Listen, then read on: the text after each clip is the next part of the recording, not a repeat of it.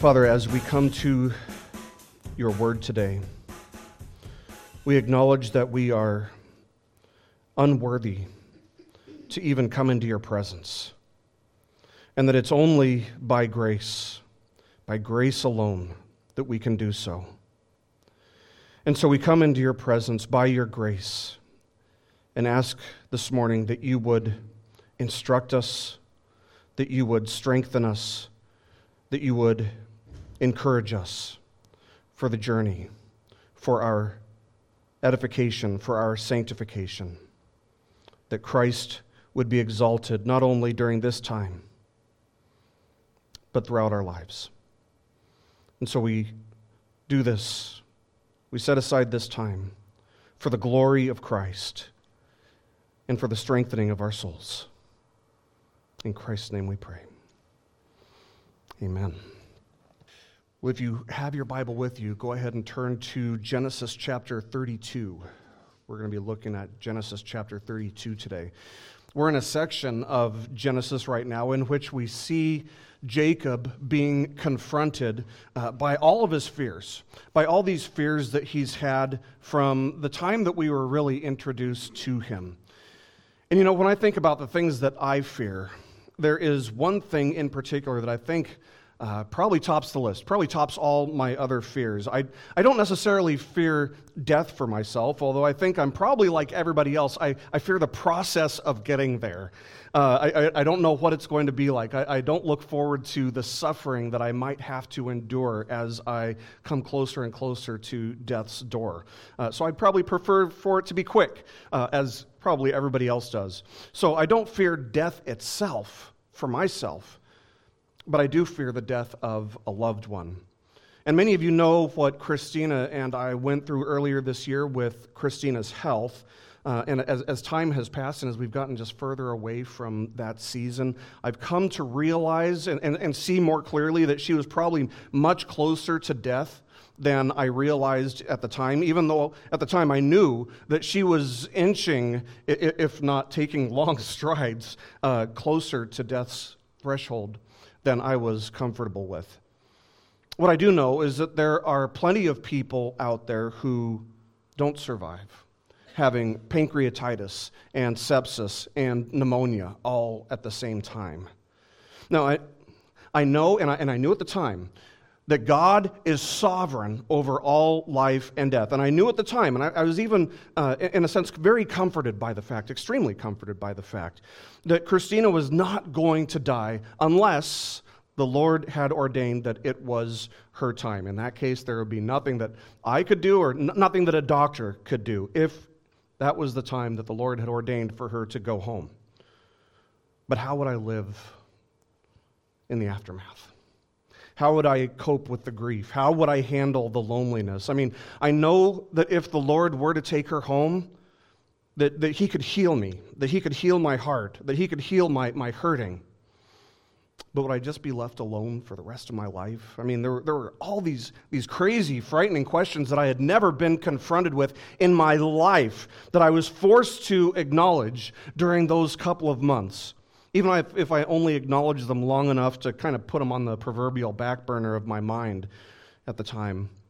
But during that time, I learned a lot about myself. I learned a lot about my faith. I learned a lot about my fears during that time. And there's nothing like the looming possibility of death, whether it's your own or the possibility of the death of a loved one, to make you consider these two things together, faith and fear. Now, we'll be looking today at a story that Moses' original audience, the Israelites who were wandering around in the wilderness, it's a story that they would have done well to remember as they wandered in the wilderness, filled with the fear of these giants who were inhabiting the land of Canaan as they wandered throughout the wilderness. Our passage today is found in Genesis chapter 32, verses 1 to 21, and the point of this passage is that the key to finding peace, or the key to finding tranquility in times of trepidation, is to remember and to prayerfully trust in God's faithful provision. And as we begin this passage, we have to remember that Jacob was forced to confront the fears that he had had for many years about his father-in-law, Laban, his uncle and father-in-law, who had been a cruel master, who had changed his wages 10 times, who had completely cheated and swindled him time after time after time. And Jacob was just so afraid of Laban and what Laban might do that when he decided that it was time for him to get away from Laban, he had to sneak away. There were no farewells. There were no goodbyes. Nevertheless, Laban did catch up to him. But the night before he overtook Jacob's camp, God had specifically come to Laban in a dream and warned him about touching even a little bit, even in a nice way, Jacob, because he didn't want Laban to think that he could entice in any way, either being nice or being cruel, that he could entice Jacob to coming back. And Jacob was bold. He was bold with Laban. He was maybe even audacious as he confronted Laban for cheating him and for swindling him over and over again for 20 years. But Jacob doesn't have that same kind of boldness for what lies ahead. Esau lies ahead. Now, 20 years prior to this, Jacob was forced to flee Canaan for his life after swindling Esau's birthright from him by deceiving his father Isaac. And his mother, Jacob's mother, Rebekah, had told him, go stay with her brother, Jacob's uncle, Laban, and that she would send word for him once the coast was clear, once Esau's temper cooled down a bit. And that word never came. It's 20 years later, and that word has never come. So what would you assume if you were Jacob? You'd assume that he still has murderous intentions. You'd assume that he still is enraged, that he still plans on murdering Jacob if he can get his hands on him. But Jacob also knows that God has specifically instructed Jacob to return to Canaan. And Jacob knows that God has promised to bless him and to protect him. Nevertheless, as anyone who has faced the possibility of death knows, it's one thing to know intellectually that God is sovereign over life and death, but it's quite another to actually believe it and be comfortable with it and be at peace with it in our hearts. And so as we start this passage today, we see that Jacob is filled with fear.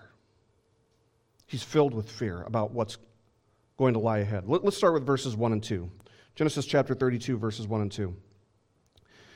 It says, Jacob went on his way from his confrontation with Laban. Jacob went on his way, and the angels of God met him. And when Jacob saw them, he said, "This is God's camp." So he called the name of that place Mahanaim. So this passage starts with Jacob encountering not only an angel, but angels. It's plural. And this occurs between two events. It occurs after his confrontation with Laban and before his encounter with Esau. And people in our day and age have some radically, insanely unbiblical ideas when it comes to angels. Some imagine that they are these little cute, cuddly celestial beings that look like little children. You might have seen that. Some imagine that angels are dead people, that when their loved ones die, that they go to be an angel.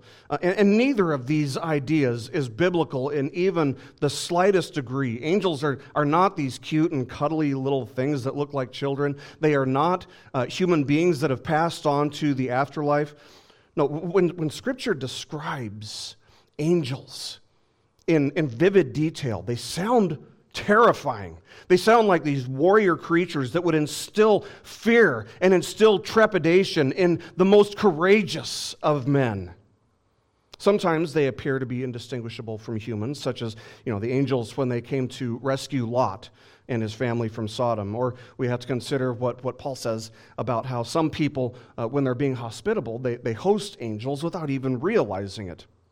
But this seems to be only a temporary appearance, because other times they almost sound like something that you can't really fully describe. Ezekiel describes them this way. He says, and this was their appearance. They had a human likeness, but each had 4 faces. and each of them had 4 wings. Their legs were straight, and the soles of their feet were like the sole of a calf's foot, and they sparkled like burnished bronze. Under their wings, on their 4 sides, they had human hands. I mean, if you've ever seen an artist's rendition of this, it's clear that this is really difficult to describe. He's seeing something that he can't fully describe. I mean, it just sounds bizarre. But we have to remember that they are spirit beings. Angels are spirit beings, and as such, they don't have a physical appearance because they are not physical beings. They're spiritual. As one commentator notes, he says there is no description given in the Bible of what they look like in their true essence. Fair enough. And so with that said, I'm actually of the opinion that they look like whatever God wants them to look like to the person who sees them. But that's something else we need to know. It's extremely rare that somebody actually realizes that they are looking at an angel. Usually, they remain unseen or unrecognized.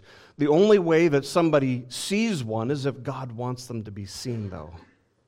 The only way someone sees one is if God wants them to be seen. You'll remember the way that Elisha prayed that God would open the eyes of his servant so that he could see that they were surrounded by a host of angelic armies. And so in this instance, God allows Jacob, he opens Jacob's eyes to see and to grasp, to behold this army of angels around him. How many are there? Well, look at what Jacob says. He says, this is God's camp. That's what he says about this angel army he sees. This is God's camp. And the Hebrew word that gets translated as camp is the same word that is often used to refer to an army or an armed host. So the idea is that there is a multitude of angels right out there on his journey to Canaan. And so Jacob names the place Mahanaim, which means 2 camps.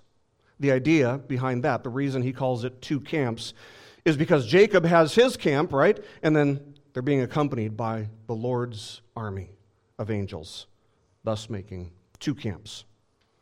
Now, imagine yourself for a moment in Jacob's position. Wouldn't you be wondering why God waited to bring his armies down from heaven to this point, at this point? Not before, not when he was confronting Laban. And I would actually argue that the reality is that they were there all along. It's only now that Jacob's being allowed to see, that his eyes are being opened to see that they're with him. The Puritan commentator Matthew Henry notes, quote, "They had invisibly attended him all along, but now they appeared to him because he had greater dangers before him than those hitherto encountered," end quote. So he sees there are countless angels, angel armies surrounding him. And here's the beautiful thing about this. I'm not even sure that at the time that Jacob realized that this was exactly what he needed for what was coming. And that's the way God works so often, isn't it? It's the way he works with us so often. We wish that God would give us what we need, exactly what we need, way ahead of time, like a silver bullet that we can just keep loaded in the chamber, just in case this incident or something ever happens and you might need to use it someday, maybe months, maybe years, maybe never. But he often waits until the last moment to give us exactly what we need. He waits until 2 minutes to midnight to provide what we need for us. Why does he do that? The reason's pretty simple, I think. It's so that we come to the end of every other hope. So that we see that God is our only hope because the clock's ticking and we're out of time. And God shows up and gives us what we need. God is the one who ordains every trial. But he doesn't give us trials. He doesn't put us through the furnace of trials or through valleys in vain. They're not accidental. They're not without purpose. There is a reason for each and every single one of them, even if it's beyond our ability to completely wrap our minds around. There is a reason for each of them. At the very least, trials show us the weaknesses of our own faith, and they also burn away the dross, the waste, the junk, the sin in our lives. But here we see that when God ordains great trials, and a great trial does await Jacob, He also provides great comforts and great assurances. If nothing else, you need to know that if you are in Christ, God has given you faith. A faith that will withstand trials. And one of the themes that we've revisited over and over again in Genesis is that a faith that can't be tested is a faith that can't be trusted. And so our faith gets tested. And by that, our faith gets strengthened. God has given you faith if you are in Christ, and He continues to uphold and to preserve and to sustain your faith for the journey ahead, for every trial that you will face. So if you are in Christ and if you are faced with a crisis that would cause you to reach the point of despair, the point of absolute hopelessness in every solution, you don't face that crisis empty-handed. At the very least, you have your faith. You also have your Bible, which contains God's promises unto His own. And like Jacob, if you are in Christ, you need to know that you are an object of God's relentless, pursuing, and renewing grace. And the best place to experience the reality and the depths of God's sustaining grace unto you is in the depths of the darkest valleys. Nevertheless, nothing can force you to examine what degree of faith you have or what degree of faith you might be lacking, like a fear-instilling crisis where you feel like you might die. And that's what lies ahead for Jacob. Let's continue with verses 3 to 8. And Jacob sent messengers before him to Esau his brother in the land of Seir, the country of Edom, instructing them, "Thus you shall say to my lord Esau, Thus says your servant Jacob, I have sojourned with Laban and stayed until now. I have oxen, donkeys, flocks, male servants and female servants. I have sent to tell my lord, in order that I might find favor in your sight." And the messengers returned to Jacob, saying, "We came to your brother Esau, and he's coming to meet you, and there are 400 men with him." Then Jacob was greatly afraid and distressed. He divided the people who were with him, and the flocks and herds and camels, into 2 camps, thinking, if Esau comes to the one camp and attacks it, then the camp that is left will escape. So we see here that Jacob actually knows that he actually has a clear path to Canaan. There is nothing that stands in the way between him and Canaan. And it's easy for us to miss that, but Moses specifically tells us that Jacob sent his messengers to Seir with a message for Esau. Seir, we're told, is in Edom, which is actually south of Canaan. So what is it that causes or invokes Jacob to send this message to Esau if he knows that he's got a clear path to Canaan? My guess is that it's his conscience. It's his conscience. You know, we live with this myth, and I think people probably always have. But we live with this myth that, and it's entirely false, that if we just leave things alone, if we sin and we just forget about it, like it never happened, sin against somebody, and then we'll just let that go, and we'll just coast through life for a while, and eventually they'll just forget about it, and I'll forget about it. That is not the way that it works. Our consciences do not go silent after many years, and it's a very dangerous thing for our consciences to go silent. The truth is, we tend to take reconciliation far, far too lightly. God's word is clear that if you have wronged someone, you have the obligation to go to them humbly and to make things right, to restore the fellowship, to restore peace. And you can't enjoy the peace, you can't enjoy the promises of God until you've done that. Jesus said this on the Sermon on the Mount. He said, so if you are offering your gift at the altar and there remember that your brother has something against you, leave your gift there before the altar and go. First be reconciled to your brother, and then come and offer your gift. It's from Matthew chapter 5, verses 23 and 24. And we're actually going to see Jacob illustrate or kind of exemplify these principles of reconciliation over the course of the next couple chapters. But 20 years after sinning greatly against his brother, Jacob's conscience just isn't allowing him to have peace about returning home. Even though Esau has relocated, and he knows that Esau has relocated. 20 years after sinning against Esau, Jacob is painfully aware of his sin. He's painfully aware of his inadequacy. He's painfully aware that he didn't trust God. He's painfully aware of the fact that he took matters into his own hands instead. Another theme that we've seen over and over and over again through the book of Genesis. And notice, by the way, notice that Esau is not living in the promised land of Canaan. He's left it. And that's a very, very significant detail because Canaan it's a typology. It's a picture. It's an illustration of something. It represents the fullness of God's promises fulfilled. So Esau's absence from Canaan is a picture of him rejecting God's promises and saying that he's not interested in going to live somewhere else. So Jacob sends his messengers to deliver a message to Esau. And I want you to notice Jacob's language in reference to Esau. He calls Esau Lord. Lord Esau. And he refers to himself as your servant, as Esau's servant.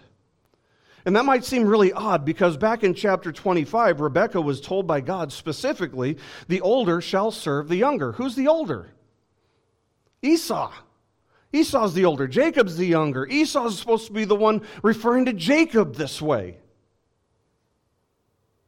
And when Isaac accidentally gave the blessing to Jacob, when he meant to bless Esau, Isaac had said, "Be Lord over your brothers, and may your mother's sons bow down to you." But that's not what's happening here at all.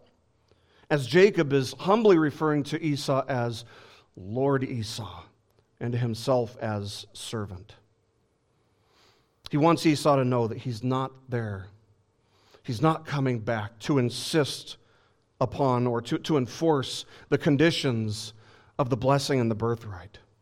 His message boils down to, I'm sorry and I'm willing to do whatever I have to do to make things right with you. And so he sends these messengers out and they come back with a message for him. They come back with a report that Esau is coming with an army of 400 men. Apparently word had already gotten to Esau that Jacob was there, and so he had already put an army together. He was already on his way. Now remember, it's been 20 years since he had seen or spoken to Jacob. And so it seems that the most reasonable explanation for the presence of the army is to make sure that Jacob isn't planning anything that might threaten Esau's well-being or Esau's livelihood. As far as Esau knew, Jacob was still the same old Jacob. As far as he knew, Jacob was coming to possess the promised boundaries of the land. But we need to know, a little bit of a spoiler here that we'll see in the coming weeks, Esau's not angry anymore. He doesn't have murderous intentions anymore. But he has the army with him as a precaution. And this tells us that Esau, during these 20 years, Esau has become an incredibly rich, influential, powerful man in his land. And the news that Esau is coming with an army of 400 men shakes Jacob to the core of his being.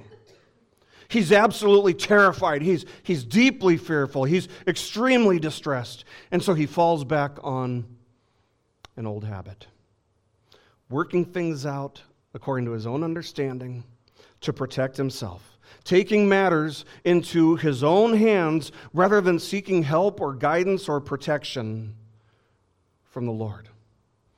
And so what follows is a prayer. We will see him pray, but that wasn't his first thought. Going to the Lord in prayer wasn't his first plan of attack or defense.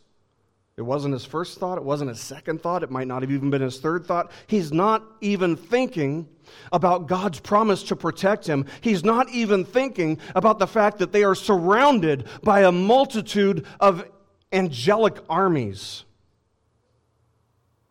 He's thinking, oh, Esau's a really skilled hunter, and he wants to kill me.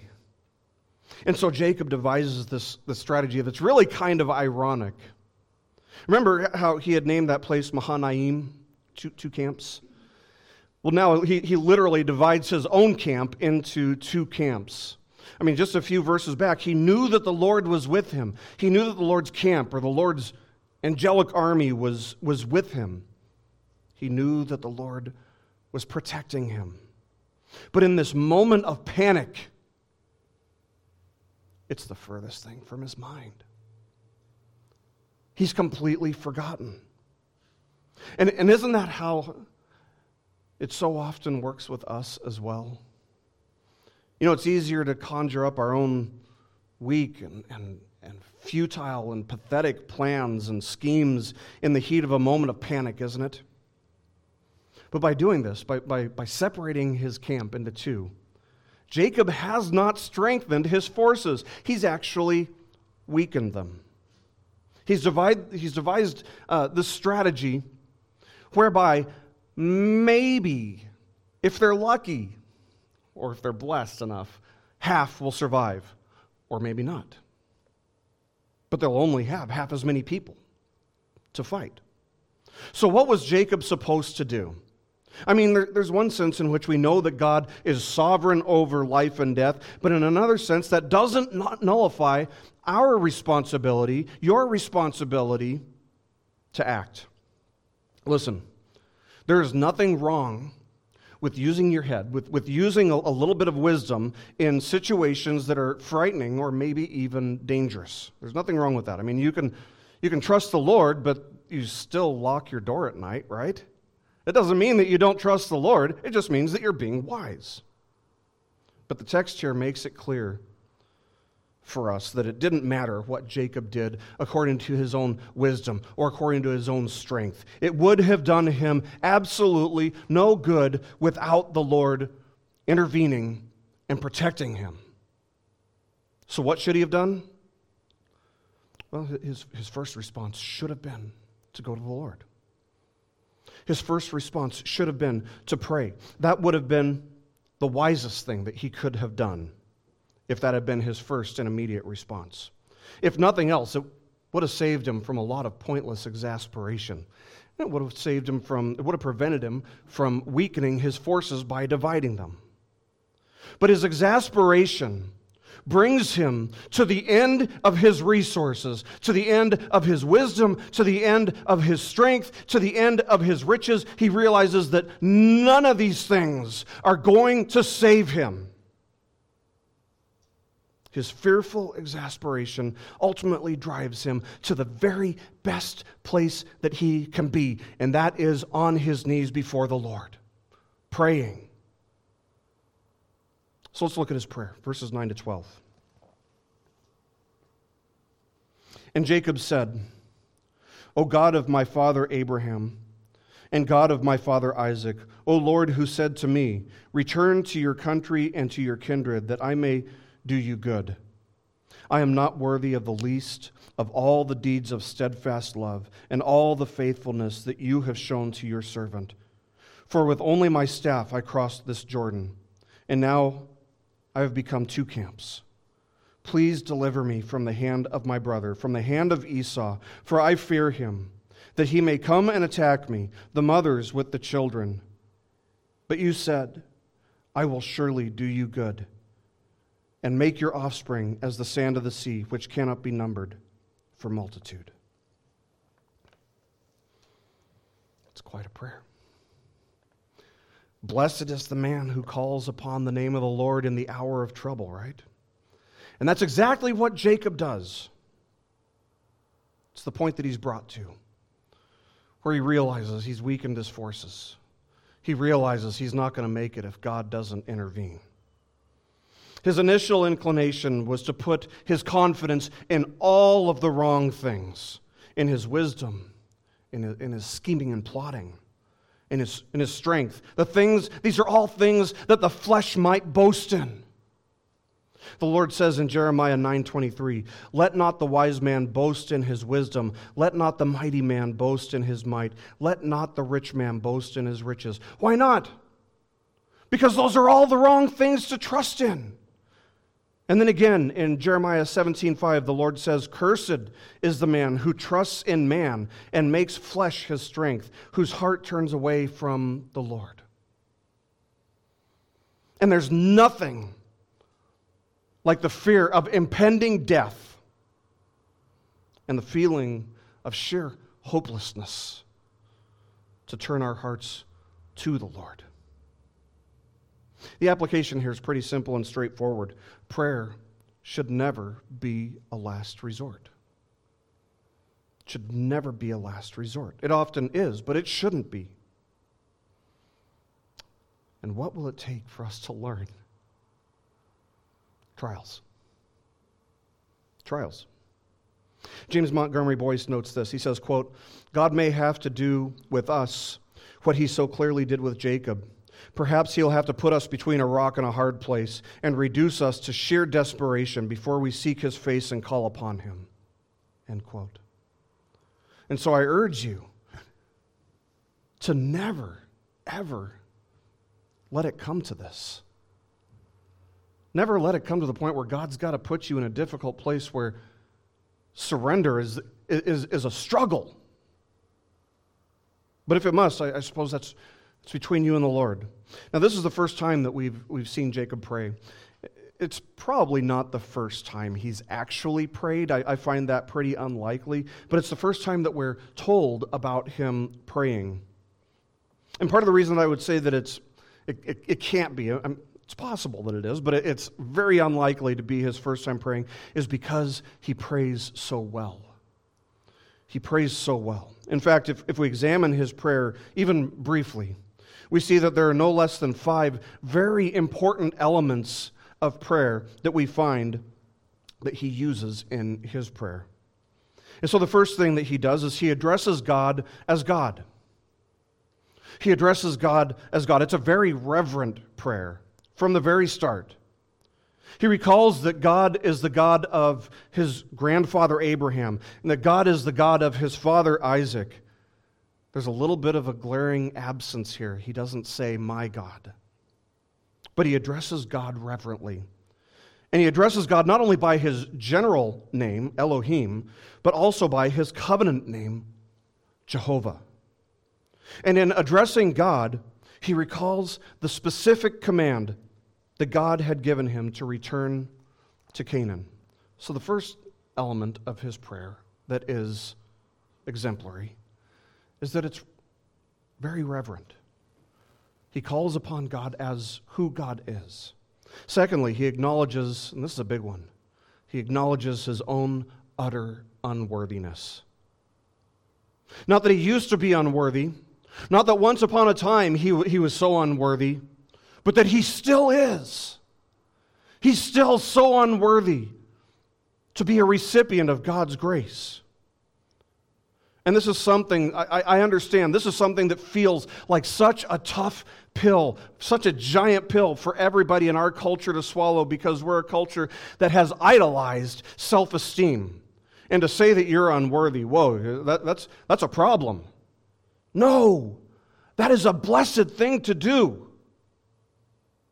It's a blessed thing to do. Think of the parable that Jesus told of the Pharisee and the tax collector. The Pharisee goes to the temple. He goes up to the temple and he thanks God that the Pharisee is really such a great person, such an upright person, such a very moral person, so much better than tax collectors and sinners. And Jesus tells this parable, part of the reason he tells this parable is because he wants to make sure that we understand that God will not accept that type of prayer. He will not accept that type of attitude. And that prayer is contrasted by the prayer of the tax collector, who's too ashamed to draw near to the temple. He stands in the distance, beating his chest, begging God, "Be merciful unto me, a sinner." And Jesus wants us to understand that that is the type of prayer that pleases God, that warms God's heart. It's humble. It's humble. And we can't come to God any other way. That kind of humility is clearly and explicitly seen in Jacob's prayer. Third, he acknowledges that despite his own unworthiness, God has been so faithful unto him. Everything that God has promised, he's been faithful to, despite Jacob's unworthiness. When God first spoke to Jacob and made these unconditional promises to Jacob, Jacob had nothing but a staff in his hand and a rock to lay his head on. Now he's prospered so abundantly. Not only does he have all this livestock, but he's got 2 camps. And he acknowledges that everything that he has is God's grace. It's God's grace. Fourth, he presents his petition. He says, "Please deliver me from the hand of my brother, from the hand of Esau, for I fear him that he may come and attack me, the mothers with the children." Jacob knows that what he needs the most at this moment is beyond the scope of his ability. It's beyond the spectrum of his ability. It's something that he cannot do on his own. He knows that God is his only hope. And when you know that God is your only hope, when you really truly acknowledge that God is your only hope, that's a good place to be. Fifth, and finally, he recalls the basis for his petition. Look at verse 12. He says, "But you said, God, you said, I will surely do you good and make your offspring as the sand of the sea, which cannot be numbered for multitude." That is the basis for his request. That's the basis for his petition. Jacob knew that if God was going to do what God had said he was going to do, God was going to have to deliver him from danger here. It's kind of amazing, kind of impressive maybe, that Jacob actually remembers God's promises verbatim, word for word. And I encourage you to do the same. I encourage you to memorize as many of God's promises as you can from Scripture so that you can recall them as the basis for your petitions in your own personal prayer life. But as good as this prayer is, that there are a couple weaknesses. One of them is he doesn't refer to God as his God. But there's one other glaring weakness. And that is that Jacob trusted God mostly intellectually. Mostly intellectually. If he had really believed that God was going to do what God had promised him, that God was going to protect him, if he had really believed that, he would have just gotten up from his knees right then and there and he would have gone to meet Esau face to face. But that's not what he's going to do. And further, even after this prayer, he continues taking matters into his own hands. He continues leaning on his own understanding, devising a strategy for meeting Esau from his own wisdom. And what he doesn't know is that God's already provided for him. God has already fought the battle for him. Esau isn't angry anymore, but Jacob doesn't know that. So he continues to strategize from the flesh. And isn't that just like us? We don't make prayer a priority so often. And even after we do pray, it's still so much easier to just lean on our own understanding and take things into our own hands and do things in a way that seems wise to us. And were it not for God's unfailing grace unto his own, Surely every single one of us would perish in the futility of our own efforts. Let's continue, verses 13 to 21. So he, Jacob, stayed there that night.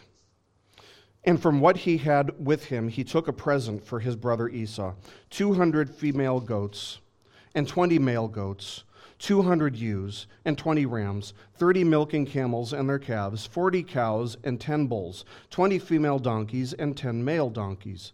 These he handed over to his servants, every drove by itself, and said to his servants, "Pass on ahead of me, and put a space between drove and drove." He instructed the first, "When Esau my brother meets you and asks you, 'To whom do you belong? Where are you going? And whose are these ahead of you?' Then you shall say, 'They belong to your servant Jacob. They are a present sent to my lord Esau. And moreover, he is behind us.'" He likewise instructed the second and third and all who followed the droves. "You shall say the same thing to Esau when you find him. And you shall say, 'Moreover, your servant Jacob is behind us.' For he thought, 'I may appease him with the present that goes ahead of me, and afterward I shall see his face. Perhaps he will accept me.' So the present passed on ahead of him, and he himself stayed that night in the camp." So Jacob's got this plan. Not only has he divided his armies, but he's got this plan where there will be a convoy, an entire caravan of gifts lined up for Esau. And he thinks that some 550 plus livestock should do the trick of softening up Esau's heart, because he struggles to believe that God will have done that for him already. And so at the front of this convoy, that, if you think about it, it must have been just miles and miles in length. And at the front, Jacob has this gift of 200 female goats. And the servant who is to present the goats to Esau is instructed by Jacob, "When Esau, my brother, meets you and asks you, 'To whom do you belong? Where are you going? And whose are these ahead of you?' Then you shall say, 'They belong to your servant Jacob. They are a present sent to my lord Esau. And moreover, he is behind us.'" But what if that's not enough? What if 200 goats doesn't do the trick? What if it doesn't soften Esau's heart? Well, right behind that, Jacob positions a servant with 20 male goats who has the exact same message. And what if that's not enough? Maybe 200 ewes will do the trick. Maybe 200 ewes will soften his heart. But what if it doesn't? Maybe 20 rams will. But what if it doesn't? Maybe 30 camels with their young will. But what if it doesn't? Maybe 40 cows will. Maybe 10 bulls will. Maybe 20 female donkeys will. Maybe 10 male donkeys will. I mean, at what point is this just overkill? At what point is it just too much? Why does he go to such lengths? Look at verse 20. Because Jacob thought, "I may appease him with the present that goes ahead of me, and afterward I shall see his face. Perhaps he will accept me." So the plan was to have this whole caravan, this convoy of gifts, a whole procession that will demonstrate to Esau that Jacob is a really nice guy, and he's willing to surrender everything that he owns for the sake of reconciliation. But at the end of this procession is Jacob, standing alone and terrified. He's alone, and he's terrified of what will happen when he comes face to face with Esau. He will give up all of his possessions if he has to. He will have even given up his family if he has to. But he had not given himself up. He's still trusting in himself. He's the same old Jacob, trusting in himself, scheming, trusting in the flesh. Oh, how difficult it is to give up all trust in the flesh. But for the first time in his life, Jacob is willing to be last. And don't we do the same thing? I mean, we have such a difficult time fully surrendering ourselves to God. It's so much easier to just check boxes off of a checklist than to completely surrender ourselves to God, isn't it? Went to church this week. Check. Made sure everybody saw that I put a check in the offering. Check.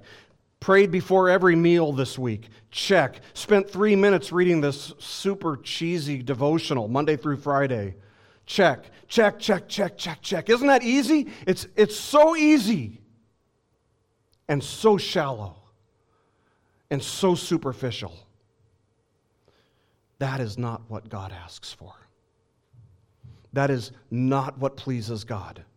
He does not want you to live by a checklist. He wants you to walk with Him and to have fellowship with Him. He wants your heart. He wants your soul. He wants your mind. He wants your strength. All of it. He wants your obedience. But it's easier. It's so much easier just to give Him our goats and a few camels. And that's exactly what we would do until the time comes when God Himself finally comes and wrestles us into a deeper, more personal submission unto Him. The point of all of this is that we find peace in the storm. We find tranquility in times of trepidation by prayerfully trusting in what God provides. Trusting in God's faithful provision. There are no obstacles on the road to Canaan that God, in His sovereign and merciful provision, has not already dealt with. God had already softened Esau's heart toward Jacob. And so really, all the fear, all the exasperation, all the trepidation that Jacob was feeling, it was all for nothing. It was all in vain. And if Jacob's plan that he conceived of in his flesh, if it had worked, and Esau had come angry and settled down by the time he got to Jacob, who would get the glory? Jacob would. But God gets the glory. Because God had already dealt with the situation. God had already provided for Jacob's greatest need in that moment. Even our best plans, executed to perfection, fall short of what God can do. Jacob wasn't wrong for planning. I mean, the book of Proverbs tells us over and over again how important it is to have and to exercise wisdom. So Jacob wasn't wrong for using some wisdom and for planning. He was wrong for trusting in himself more than he trusted in God. Jacob's problem is often what our problem is when we fail to understand that the underlying issues are really spiritual, not physical. They're primarily spiritual, not physical. Because God has always met the needs of His people, especially when it comes to His calling them to Canaan. You see, Canaan is a picture. It's a foreshadowing. It's a typology of heaven. And thus, of course, the greatest provision is seen in the fact that He sent His own Son, Jesus Christ, to meet our greatest need, which is to be reconciled unto God by grace alone, through faith alone, in Christ alone, for the cleansing and the forgiveness of sins. Nevertheless, that doesn't mean that there won't be trials. It doesn't mean there won't be valleys. It doesn't mean there won't be hardships. But if you suffer in your hardships, in your trials, in your journey, remember that nobody ever suffered as severely or as willingly as Christ Jesus, who submitted His will to the Father, taking the sins of His people upon Himself so that the Father could pour out His wrath on Him instead of those who would repent and trust in Christ for salvation. If you have not repented and believed in Christ, this is your greatest need. You aren't even on the road to Canaan. How are you going to get to Canaan apart from trusting in God's provision? You won't. You can't. It's your greatest need to trust in Christ as your provision if you are not already in Christ. That would be your greatest need. Nothing else matters in comparison. Nothing. But if you are in Christ, know this. You have no obstacles between here and Canaan that God has not already overcome in Christ Jesus our Lord. So when the journey from Egypt, which is a typology of the world, when the journey from Egypt to Canaan feels impossible or feels frightening, look to Christ first, prayerfully repenting of any self-reliance and remembering and believing that He is the fullness of God's provision unto you. If you are in Christ, the Lord invites you to bring your petitions to Him in prayer and to then rest in the fact that you're not in control of the situation, but that's okay because He is.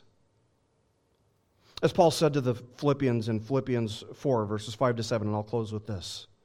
And remember that Paul wrote while he was imprisoned and chained to a Roman guard, which is a situation that might make you think that death is looming. It might cause you some fear. It might cause you some distress. This is what Paul says to them. He says, "The Lord is at hand.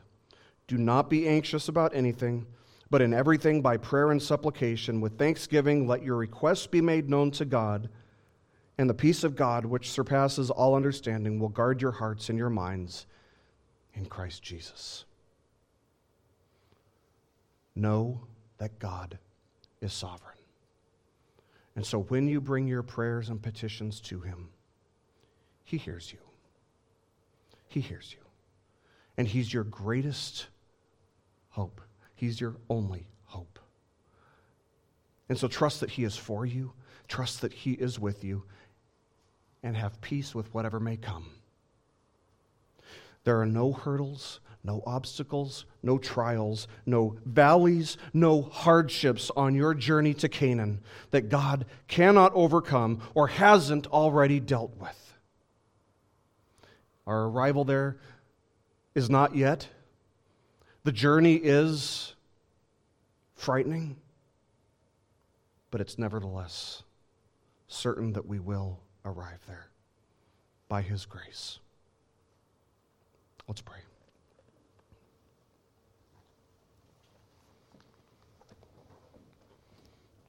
Oh, Father, we thank You for Your word.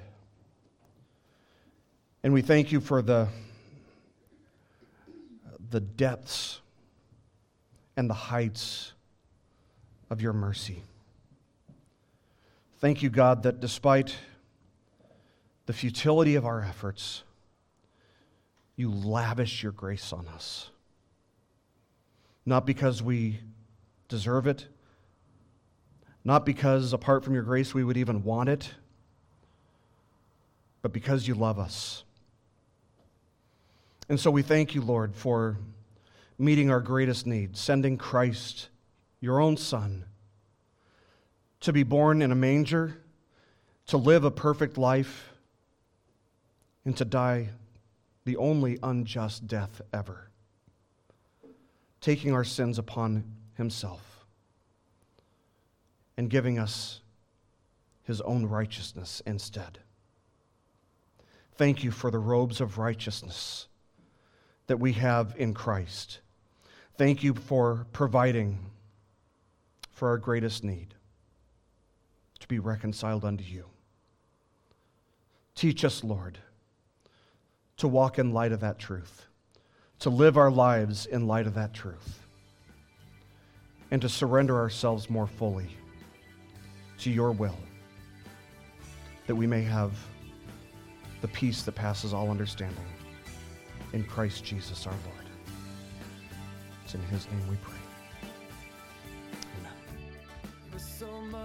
This message has been brought to you by BibleStudyPodcasts.org. We are a listener-supported ministry. If this is your first time listening to us, we thank you so much for joining us and we ask nothing further from you. But if this is a ministry that you rely on for regular spiritual teaching, we do depend on your financial support to keep us going and growing. If you'd like to make a donation to BibleStudyPodcasts.org to keep us going and reaching thousands of people around the world, you can go to our website, BibleStudyPodcasts.org, and you can make a donation on the right-hand side by clicking on the support box. Again, we do rely on your support, and we thank you so much for your financial participation in this ministry, which enables us to continue in our mission of teaching timeless truths in these truthless times. God bless you. Thank you so much for listening today, and keep growing closer to Jesus. Take me deeper.